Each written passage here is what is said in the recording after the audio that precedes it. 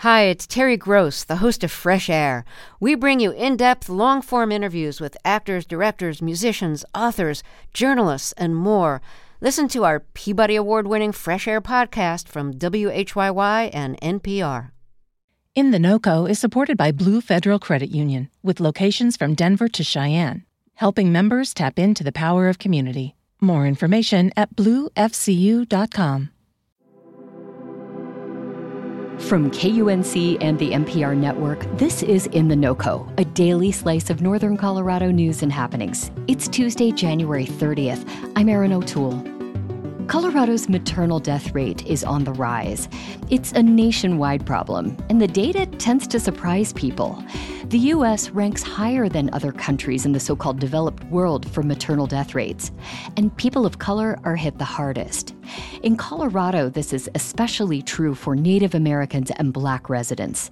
Research tells us that systemic racism is a big contributing factor. A legacy of discrimination in the medical system has deepened the reluctance of people of color to seek care. Today, we begin our two-part series looking at one solution to these high rates of maternal mortality, doulas. A new partnership between Mama Bird Doula Services and the healthcare nonprofit Colorado Access is expanding this kind of care. It's pairing Black Coloradans on Medicaid with doulas of color. Joy Twessigi is with Colorado Access. She joined me to talk about why we need doulas and exactly what a doula is. I want to start out with a pretty basic question. How are doulas different from midwives, and what are the benefits of having a doula? So doulas are not going to catch your baby. And so they're not, right.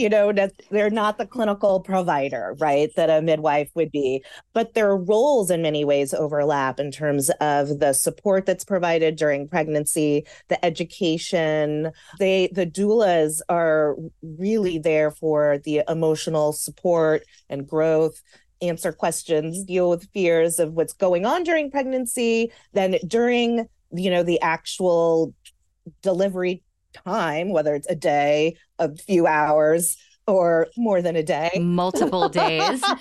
That they're there for support, and they're continuous, and they're with you. And so they don't have anybody else, in the when you're in labor, their attention is completely on you. They're not going to another room to check on another person. They're there for you for whatever you might need. And then they're also can be there for you postpartum. So after the baby comes, whether you're in the hospital, whether you're at home, there are doulas who actually specifically tailor their work as postpartum doulas. So they can help with all the transitions, the sleepless nights, the laundry, the making sure that you're hydrated, all of those things, the diaper changing, all the things, the education support that you need after. Because once you leave the hospital or wherever you have chosen to give birth, the questions don't stop. The need for support doesn't stop. It sounds like doulas really do address this gap in healthcare when it comes to the health of mothers pre and post birth. Absolutely. I think that our many cultures are really good at building us up for things, building us up for graduations, building us up for these huge momentous times. And then afterwards, all the people who were super excited kind of wander away, right? And you're left cleaning up, your graduation punch or whatever. And so I think that, they're there to help once people go back to their regular lives. They're there to help you and to hold you in that space, because that's where the real becoming, the real work, the family unit, that's when it happens. We know in the U.S., the maternal mortality rate is especially high for people of color.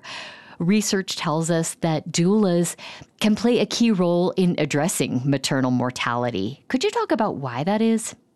They listen and they hear. And so you can ask so many people who have interacted with the health system of saying, that I told I told them this was the issue. And until the crisis erupts, and then somebody's paying attention, all of those things could have been potentially mitigated, right? If somebody was really there to listen. And so they're there to listen when other people aren't. They're there to encourage you, me, whomever, to listen to themselves and hear that as a valid concern or question, and to help raise that up so that somebody can find the solution. So I think there's just a lot to be said for listening in this space, because a lot of research shows that people don't listen to women and people don't listen to people of color. Right. So there is a partnership between Colorado Access and Mama Bird Doula Services. Could you tell me a little more about what the aim of the partnership is and how it's unique? So what we knew as a health plan, as you said, there's huge health disparities, and we're a health plan and wanted to know, what can we do to truly be of service? And so we asked the community, what do you think are solutions that could help around maternal mortality, around just birthing in general? And the community came up with this solution about a partnership with doulas, and that this was the piece. And, and it started really around access, about like, we need folks who are on Medicaid to have easier access to doulas, to this huge support, and thinking that this would be incredibly helpful for families and for health outcomes. And then it grew, right? Because the thought is, as doulas are becoming more popular across the United States, and as healthcare policy and financing was looking to add doulas as a benefit to Medicaid, that the community didn't want to leave BIPOC doulas out.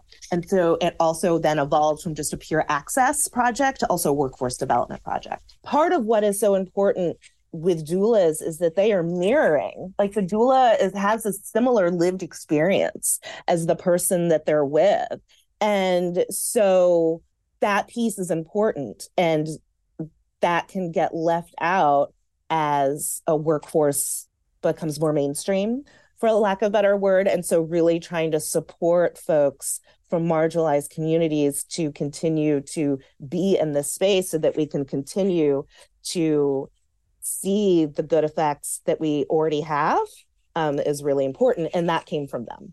So it sounds like it's about encouraging and supporting people from marginalized communities to not only tap into the benefits of using a doula, but also encouraging people from these communities to consider entering the workforce as a doula, because there's so much benefit to having doulas with this shared lived experience. In Colorado, we know it's harder for women in rural communities and on reservations to get the kind of maternity care they need.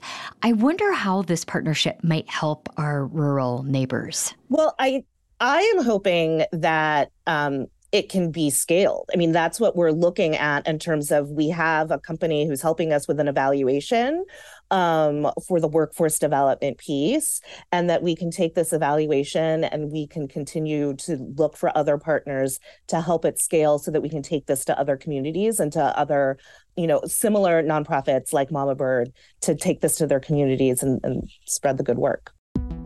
Well, Joy Tuasji, this has been great. Thank you so much for talking with me today. Great. I'm so happy to be here. Thank you for asking me those great questions. Tomorrow, we hear from a woman whose personal experiences having kids and navigating the healthcare system inspired her to become a doula. Make sure you're subscribed so you won't miss that or any other episode of In the NoCo. Robin Vincent is our executive producer. I'm your host, Erin O'Toole. We'll see you next time.